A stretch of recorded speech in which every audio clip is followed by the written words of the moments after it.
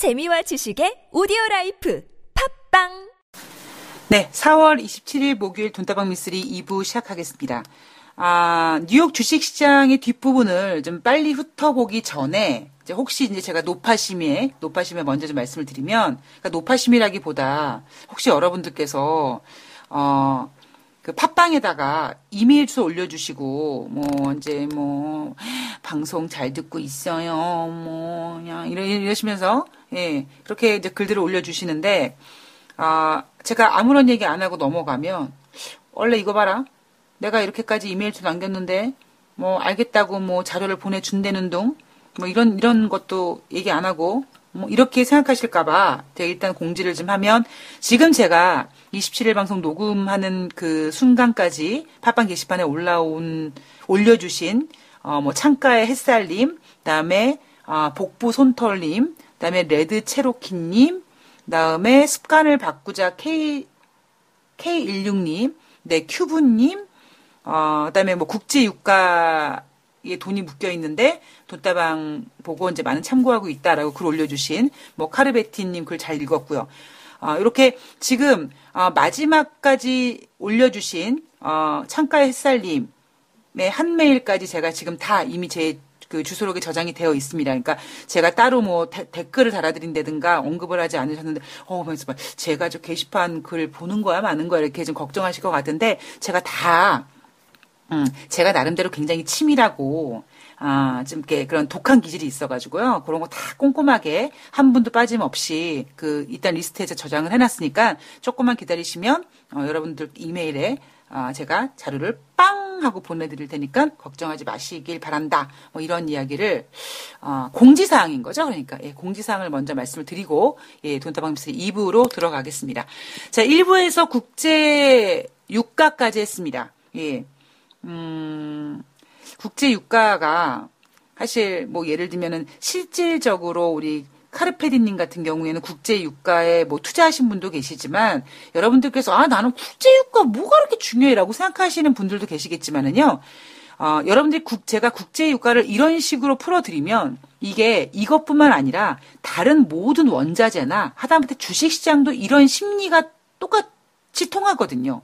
그러니까 저는 예를 들면 금융공학이라는 얘기도 있고, 주식을 수학이라고 생각하시는 분도 있는데, 저는 철저히 주식은 심리다고 보는 사람이기다 보니까, 그러니까 제가 국제유가를 풀어드리는 이런 스타일, 이런 약간 시각을 통해서 여러분들께서 주식시장을 약간 보시게 된다 그러면 지금보다 훨씬 더 약간 시야가 넓어지지 않을까. 그래서 국제유가를 약간 좀 이렇게 집약적으로, 지금 제가 말장난 비스무리해서 지금 말씀드리고 있는데, 다행스럽게 실질적으로 투자하고 계신 분한테 또 도움이 된다고 하니까 더욱더 좀 힘이 나는 것 같습니다.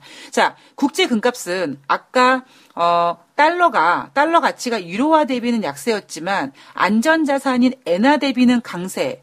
그 얘기 엔화가 왜? 엔화는 금과 마찬가지로 안전자산이기 때문에 지금 시장이 좋아지고 있고 미국이 다시 경제가 좋아질 것 같고 이러다 보니까 안전자산에 대한 선호도가 뒤로 밀리면서 국제 금값도 하락을 하게 됐습니다.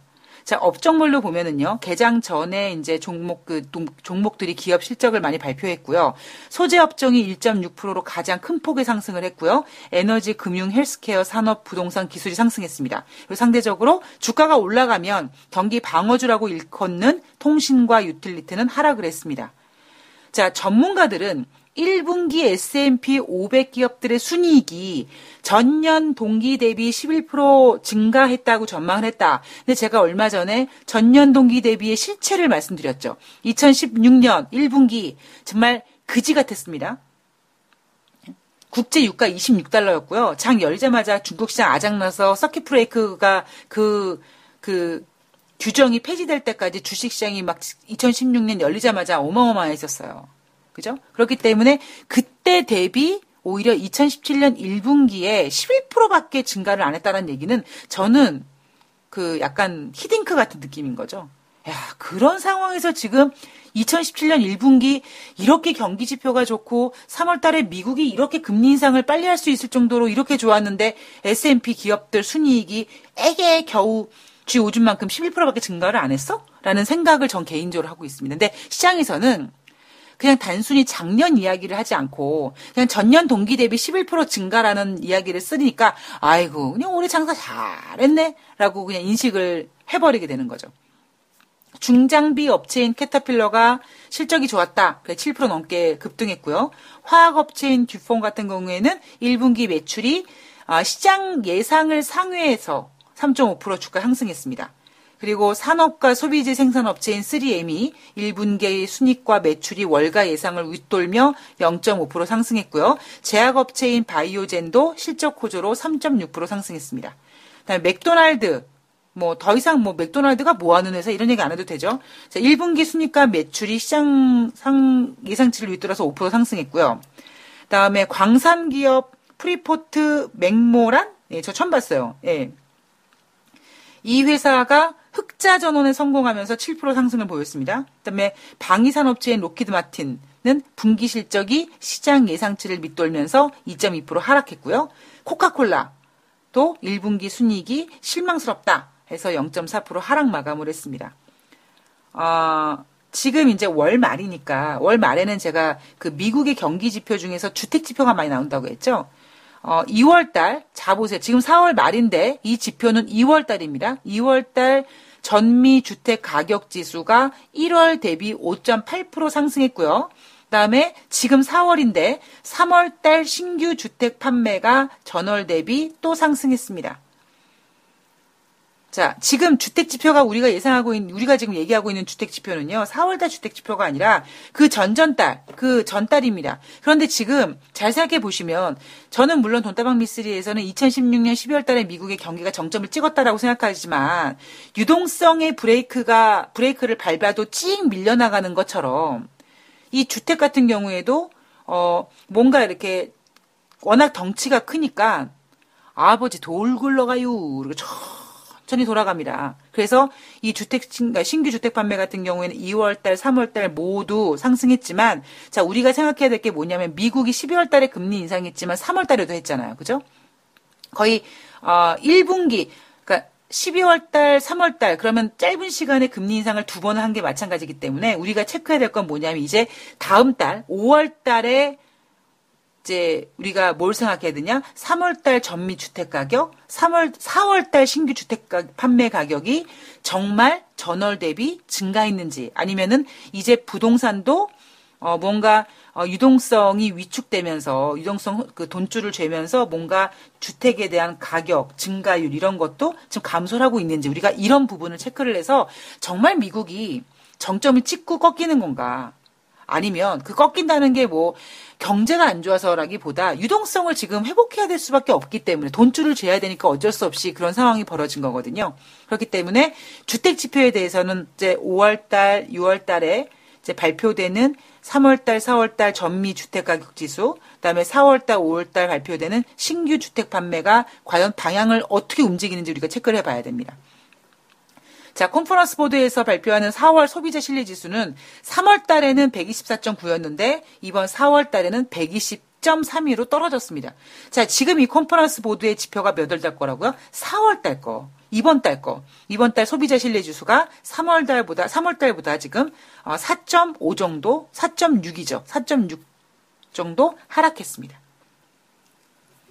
단순히 경제는요, 한 달 좋아지고 그 다음 달 떨어지고 한 달 좋아지고 그 다음 달 떨어지고 이렇게 막 이렇게 들락날락 하는 경우도 있지만, 그렇게 변동성을 보이면서도 추세라는 걸 만들잖아요. 그 추세 만드는 게 우리가 주식에서 기술적인 분석, 차트이스트, 차트 이렇게 얘기하는 것처럼, 분명히 주식은 하루에 30% 상한가 하한가 총 60%의 상단 하단을 내놓고 장중에 계속 움직입니다. 보합 갔다 마이너스 갔다 움직입니다.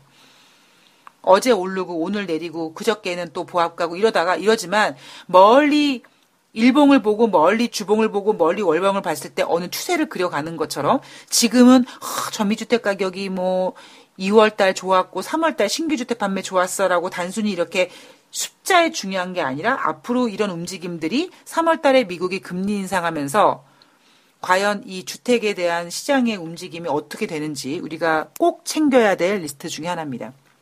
뉴욕 월가 애널리스트들은요, 기업들의 실적이 호조를 보인 데다가 프랑스 대선에 대한 안도, 그리고 무엇보다 가장 그 장중에 다우지수를 2만 포인트까지 만들어 놓은 가장 큰 에너지, 바로 트럼프의 세제 개편안 기대가 시장 투자 심리를 부추기고 있다. 그런데 참 신기한 게요.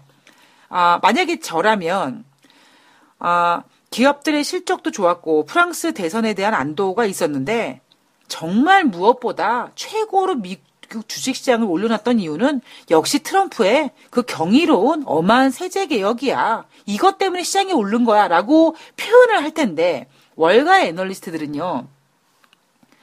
기업들의 실적이 좋았어. 그리고 프랑스 대선에 대해서 안도했어. 거기다가 마치 여기다가 고춧가루 한번 더 치면 맛있지 않을까? 약간 이런 그 향신료 같은 느낌의 트럼프 세제 개혁안 기대 또한 시장 심리를 부추기고 있다. 그래서 제가 생각했을 때는 지금 시장이 좋게 나타나는 이유가 트럼프의 세제 개혁안이 다시 기대를 불을 붙인다고 생각했는데 월가의 애널리스트들은 조금 이것에 대해서 약간 걱정하고 있는 듯한 느낌을 받습니다. 그렇기 때문에 트럼프의 세제 개편안이 메인이 아니라 실적 호조와 프랑스 대선에 대한 그 안정감 때문에 주식시장에 올라갔던 것 뿐이고 여기에 조금 맛을 좀 첨가하기 위해서 뭐 MSG든 뭐 향신료든 더 첨가하기 위해서 조금 보탠 게 뭐다? 트럼프의 개혁안이다. 라고 하면서 뭔가 조금 트럼프 개혁안을 뒤로 빼는 그런 느낌을 좀 받았습니다. 자, 교보증권의 5월달 증시 전망. 제가 뭐 앞서서 말씀드렸지만 저는 참 많이 기대를 하고 있었거든요. 내용 재밌습니다. 그리고 내용이 재밌는 것뿐만 아니라 다음 달과, 그러니까 지난달과 비교도 할 수 있고요. 제가 지난달에 해드렸던 11개 증권사 중에 가장 생각이 많은 증권사다 보니까 가장 내용이 많습니다. 예. 교보증권의 제목은요. 믿음이 강해지는 시간입니다. 근데 제목만 보고는요, 사실 잘 모르겠어요. 근데 여기 밑에다가 부제목을 하나 달았거든요. 그 부제목이 뭐냐면, 진실의 가장 큰 벗은 세월이고, 진실의 가장 큰 적은 편견이며, 진실의 가장 변함없는 친구는 겸손이다. 라는 글을 덧붙였습니다. 뭐, 콜튼이라는 사람이 이런 얘기 했나 봐요. 자, 진실의 가장 좋은 큰 벗은 세월이고, 근데 워낙 힘이 강하면 세월이 지나도 진실이 안 바뀌어지긴 하더만요, 그죠? 그리고 진실의 가장 큰 적은 편견이며, 그 다음에 변함없는 친구는 겸손이다. 이런 소 제목을 왜 붙였는지는 이해가 잘 안 가지만, 제가 그랬죠. 교보증권은 약간 교보문고, 이게 이런 계열사 연결이 있어가지고요. 제가 교보증권 들어가고 지금은 뭐 그런지 아닌지 모르겠습니다만 제가 교보증권 다닐 때 교보증권 직원에게 교보증권에서 책을 사면 10% 싸게 사는 그런 카드가 줬었습니다. 10%인가 하여튼 뭐 그런 혜택이 있었어요. 그것처럼 교보증권의 증시전망 또는 보고서는 항상 무언가 에세이 같고 수필 같고 소설 같고 추리소설 같고 자서전 같고 자기계발서 같은 그런 느낌이 좀 많습니다. 자, 본격적인 내용을 들어가 보죠. 교보증권에서 예상하는 5월 코스피 밴드 2120에서 2220포인트입니다. 자, 최근 돈다방 미스를 들으시는 분이 아니, 지가 교보증권 다녔다고 너무 교보증권 편애하는 거 아니야? 이렇게 생각하실 수도 있고, 도대체 왜 저렇게 교보증권에 꽂혔냐? 라고 생각하실 수도 있어요. 근데 그거를 오해를 푸시려면, 일단 한 달 전에 교보증권에서 내놓은 4월달 증시전망 방송을 들어보시면 되고요. 뭐 간단히 제가 요약 정리해 놓으면, 교보증권에서 지난달에, 그러니까 3월 말에 내놓은 4월달 증시전망은 뭐였냐면 이런 거였어요. 교보증권에서 2017년 한 해 동안 코스피 밴드 뭐 하단 상단 했을 때 상단은 2200까지 예상을 했다는 거죠. 근데 2017년 4월달에 2200이 갈 것 같았단 말이에요. 교보증권은 생각하기에. 근데 결론적으로 보면 맞췄죠. 지금 오늘이 4월 27일이니까 4월달 안에 이제 2200포인트 간 건 맞춘 거 아니겠습니까? 근데 이렇게 거의 대부분 모든 증권사가 2200포인트 혹은 2200포인트 이상 갈 거다라고 예상하고 있었고요. 또 아니면은 뭐 예를 들면 뭐 프랑스 대선이라든가 이런 것 때문에 뭐 변동성이 보인다 여러 가지 내용이 있었습니다만 제가 교보증권의 4월달 증시 전망을 너무나 또렷이 기억하고 있는 게 교보증권에서 이런 고민을 했던 거예요. 우리 교보증권에서 2017년에 코스피가 2200까지 올라간다라고 예상을 했는데 얼씨구 지금 2017년 지금 3월 말인지 4월달밖에 안 됐는데 아직 반년도 안 됐는데 교보증권에서 예상했던 코스피 2200포인트의 달성이 눈에 보였다는 거죠. 그래서 야, 이거를 투자자들한테 이제 코스피 상단 예상한 대로 올라왔으니까 이걸 팔라 그래야 되는 거야. 현금화라 그래야 되는 거야. 아니면은 더 고고싱한다고 가져가라 그래야 되는 거야. 여기서 이런 부분에 대해서 굉장히 심오하게 고민을 했다. 근데 사실 이렇게 고민될 수밖에 없었다. 그러니까 더 갈 것 같긴 하지만 뭐 일부는 현금 실현하시라고 그러고 막 이런 굉장히 좀 눈물 나는 이런 좀 항변을 했습니다. 눈물 나는 항변이 맞는지 모르겠습니다만. 근데 대부분 다른 증권사에서는요. 뭐 현금화 이런 얘기 안 하고 그냥 무조건 고고싱을 외쳤거든요. 근데 교보증권에서는 너무 솔직하게 2200 간다고 했는데 4월 달에 2200 가는데 이거를 팔라 그래야 되나 어떻게 되지? 엄청나게 고민이 되는 거죠. 그래서 제가 교보증권의 그 증시 전망이 굉장히 인상이 깊고 그러다 보니까 5월달 증시 전망도 그 어느 때보다도 기대가 된다라고 말씀을 드린 겁니다. 자, 2017년 3월 말에 내놓은 교보증권의 4월달 증시 전망 코스피는요 2100에서 2200포인트였어요. 근데 사실 4월달 주식시장 물론 지금 마지막 주에 다시 뭐 프랑스 대선이 어쩌고 이러고 뭐 기업 실적이 어쩌고 이러지만 아주 적재적소에 딱 다시 그 경이로운지 대규모인지 뭔지 모르겠습니다만 트럼프가 또 세제 개혁안 그거 뻥칸지 뭔지 모르겠지만 뭐 하여튼 그거 내놓겠다고 해가지고 다시 지금 갑자기 분위기가 확 좋아졌지만 4월달 진행되는 과정에서 우리는 매우 불안해했습니다. 그죠? 왜? 지정학적 리스크 때문에요. 지정학적 리스크가 부각되고 외국인들이 국내 주식시장을 팔고 이래서 4월달은 완전히 전형적인 조정장이었었거든요. 그런데 교보증권에서 이번에 5월달 코스피 밴드는 4월달 코스피 예상치 2100에서 2200까지부터 상단 하단에 20포인트만 더 할애를 합니다. 그래서 2017년 4월달은 2100에서 2200, 5월달에는 2120에서 2220, 20포인트 정도 좀 더 씁니다. 자, 이거는요, 교보증권은 코스피 밴드가 사실 지난달엔 중요했죠. 왜냐면 교보증권이 2017년 코스피 상단을 2200가로 봤으니까. 근데 지금은 사실 2200이 중요한 건 아니에요. 자, 교보증권에게 제가 물어봅니다. 교보증권에게 4월 증시란? 저는 홍길동이다 라고 대답을 할 줄 알았거든요.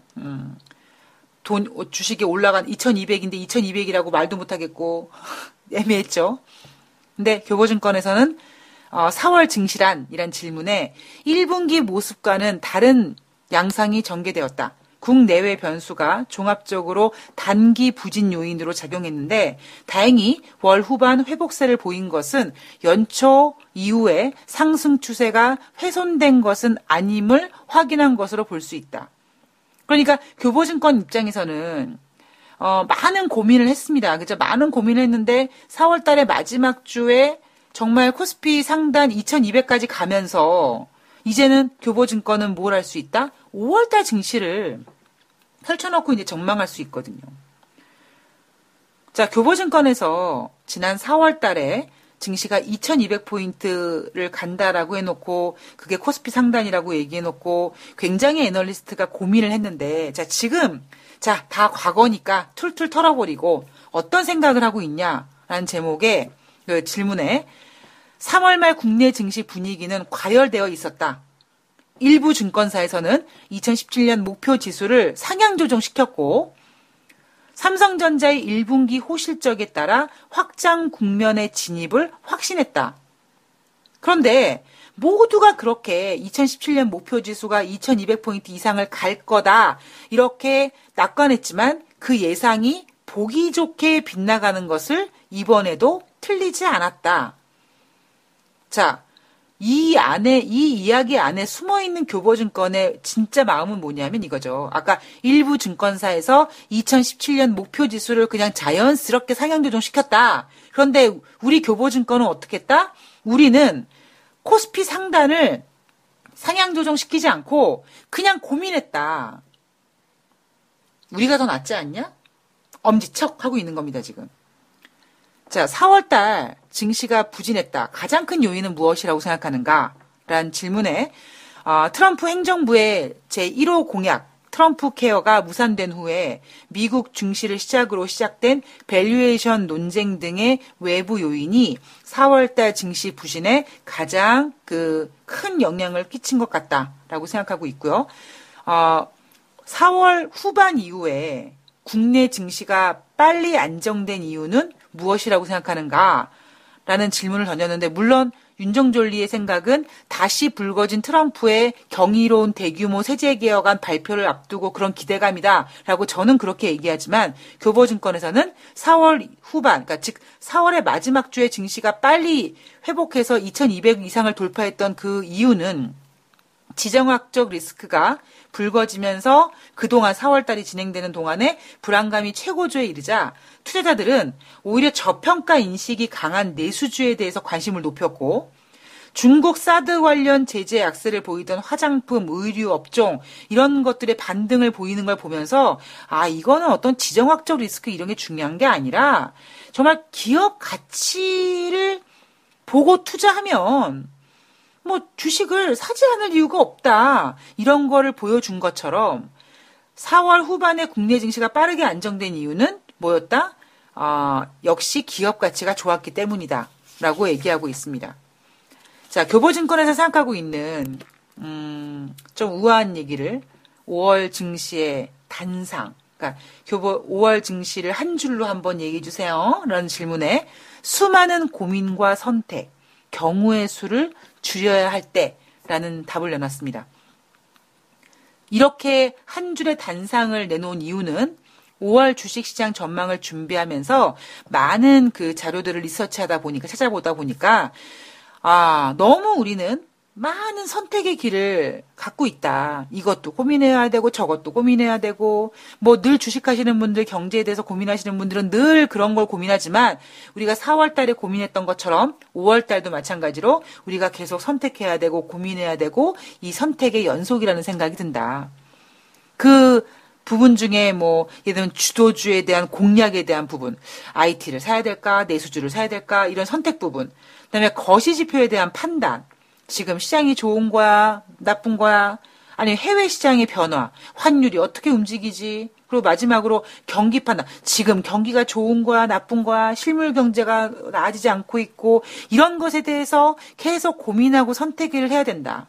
우리가 그동안 계속 그런 걸 해왔지만 5월 달에는 더 많은 오히려 4월 달과 마찬가지로 3월 달과 마찬가지로 계속 우리는 고민하고 선택해야 되지만 5월 달은 좀 그런 생각의 경우의 수를 좀 압축시키자라는 얘기를 하는 거죠.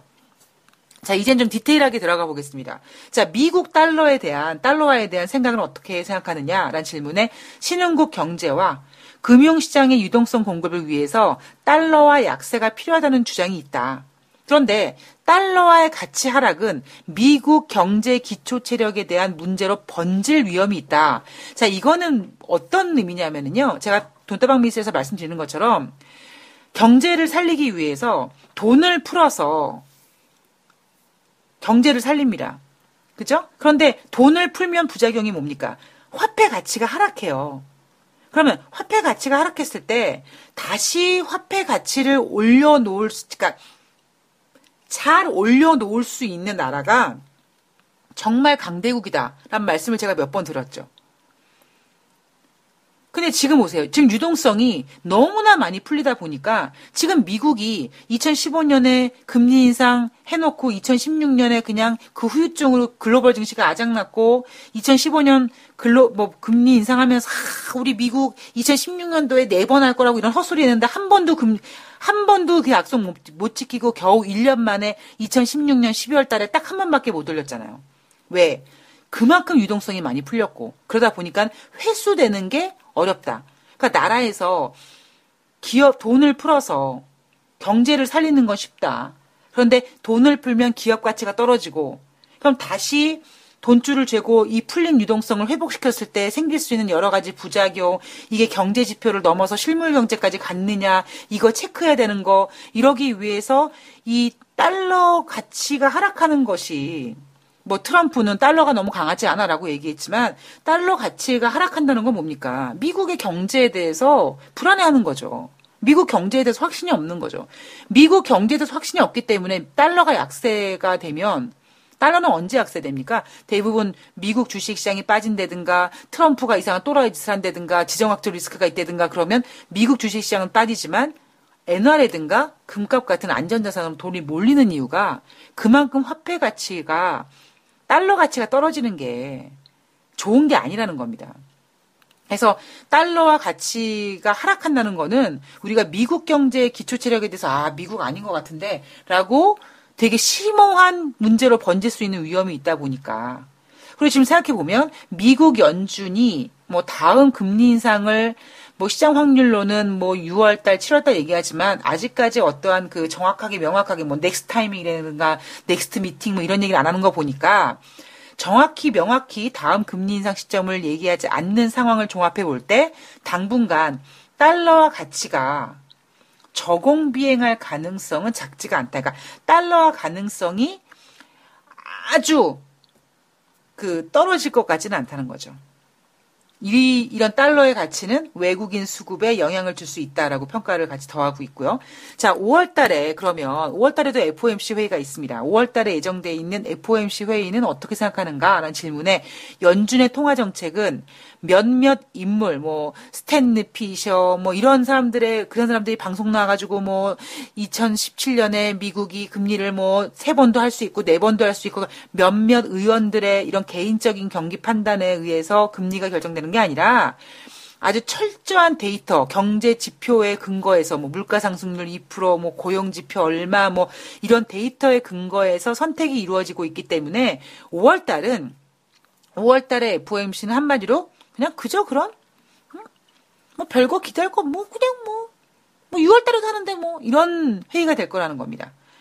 교보증권에서 지난번 3월 달에 FOMC 회의록에서 언급된 그 자산 축소 의견에 대해서는 교보증권은 올해 말부터 할 건 아닐 것 같고 내년 상반기 중에 MBS 재투자가 중단될 것 같고 내년 하반기 중에 국채 재투자가 중단될 것 같다. 그러니까 옐런 의장이라든가 뭐 다른 뭐 스탠리 피셔 이런 사람들이 뭐 인터뷰를 통하든 뭐 어찌됐건 얼마 전에 발표됐던 3월달 회의록에 나왔던 그 자산 축소에 연말부터 점진적으로 자산을 축소할 거다라고 얘기 나와 있지만 교보증권에서 생각하는 거는 올해 말이 아니라 내년에 이럴 거다. 그러니까 교보증권이 지금 뭐 좀 전에 뭐 달러 가치를 얘기한다든가 이런 걸 보면서 미국 경제가 아직은 호황이 아니다. 아직은 호황이 아닌 건지, 아니면 호황이 끝난 건지, 잘 모르겠으나, 교보증권이 일단은, 미국이 올해 말부터, 뭔가 자산 축소를 할 수 있을 만큼은 아직까지는 좀 어렵지 않겠는가. 돈다방 미쓰리에서 예상하고 있는 금리 인상은 뭐라 그랬죠? 시장에서 뭐 2번하고 3번, 그러니까 3번하고 4번 할 수 있다. 뭐 4번까지 할 수 있다 그랬지만, 돈다방 미쓰리에서는, 한 번은 확실하게 한다. 한 번은 자신있게 한다. 근데 또 한 번은 굉장히 어렵게 할 것이다. 라는 지금 금리 인상 전망을 내놓고, 지금 돈다방 미쓰리에서 시황을 읽어드리고 있습니다. 자, 1분기 실적에 대한 교보증권의 평가는 어떻게 생각하느냐라는 질문에 지나치게 IT 섹터 중심의 실적 회복이라는 의견이 있긴 하지만 이게 그 다른 산업이 글로벌 수준에 미치지 못한 것을 지적하지 않고 그러니까 왜 삼성전자만 잘 나가? 다른 기업들 뭐 하고 있는 거야 지금? 왜 이렇게 생각하지 않고 왜 삼성전자가 잘 나가는 것에 대해서 왜 지적질이야? 이 얘기를 하고 있는 겁니다. 지나치게 IT 섹터 중심의 실적 회복이라는 의견이 있지만 다른 산업이 글로벌 수준에 미치지 못하는 것을 문제 삼지 않고 문제를 지적하지 않고 왜 IT가 글로벌 리더 반열에 올라서 삼성전자가 210만 원을 돌파했어라는 것에 대해서 이게 우리 나라 기업이야. 이 대한민국 기업의 삼성이야. 왜 이렇게 칭찬하지 못하고 왜 삼성전자만 잘 나가는 그지 같은 사회? 이렇게 하느냐. 그러니까 오히려 지금 IT가 잘 나가는 것에 대해서 욕하지 말고 이거에 대해서 흥분보다는 기뻐하고 좋아야 된다는 얘기를 하고 있는 거죠.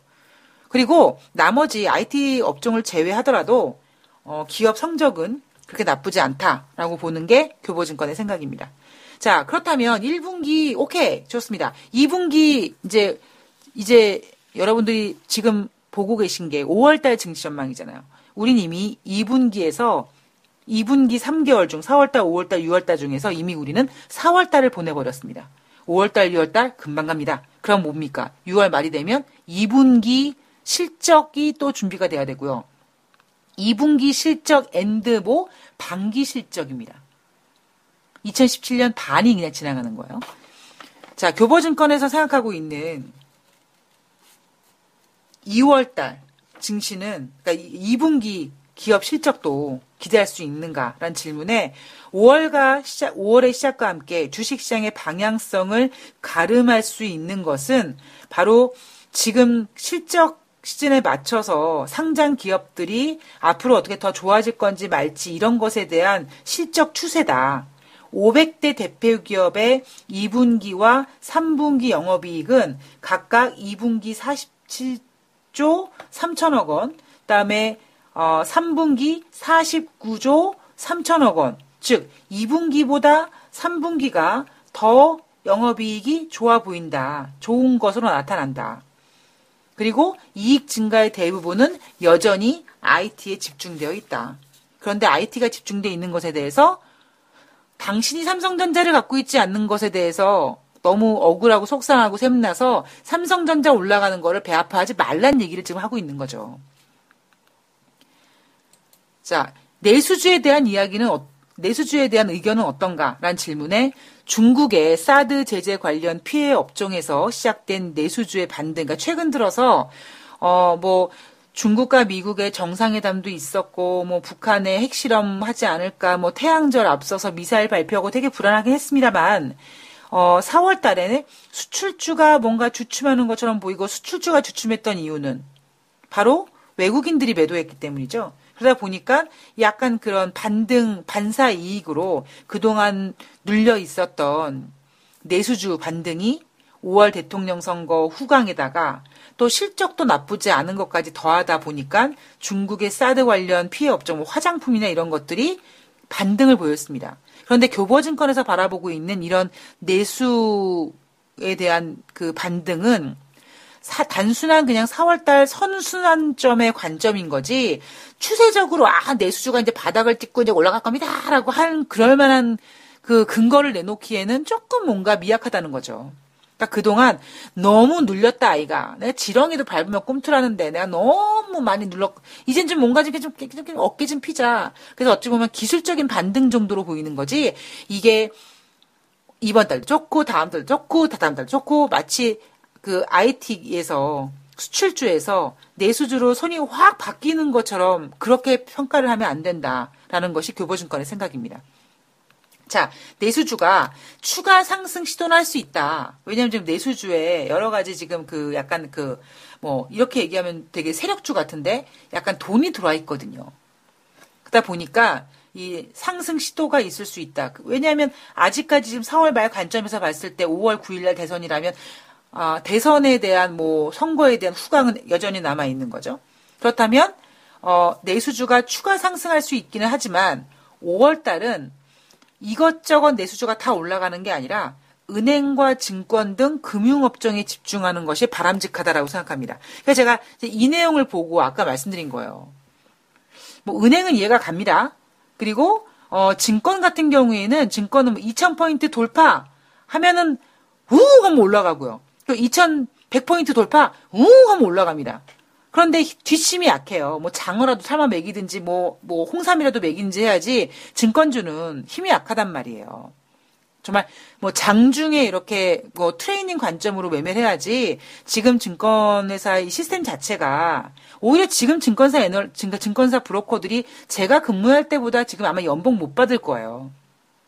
왜냐면 제가 근무했을 때는 초반에는 이 사이버 수수료 같은 게 없었기 때문에 1억 샀다 팔았다 하면은 저한테 그러니까 완전 떨어지는 건 50만 원은 아니지만 1억 샀다 팔면 50만 원이란 수수료가 발생되는데 그러면 하루에 1억만 매매합니까? 아니거든요. 그랬을 때 저희 때만 해도 정말 증권맨들이 뭐 결혼 순위, 신랑감 1위, 신부감 1위 할 정도로 돈 잘 벌었을 때였는데, 그죠?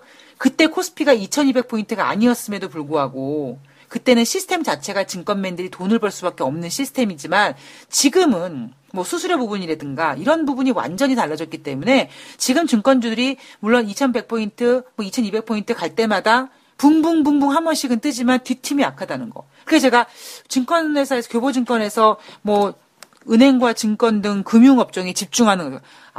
또 이번 19대 대통령 또 선거 그냥 당선되자마자 또 그냥 증권사 객장 가가지고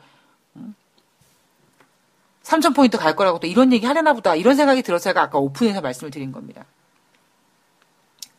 자, 교보증권에서 5월달 탑픽 업종으로 보고 있는 업종은요. IT, 은행, 증권, 건설, 조선입니다.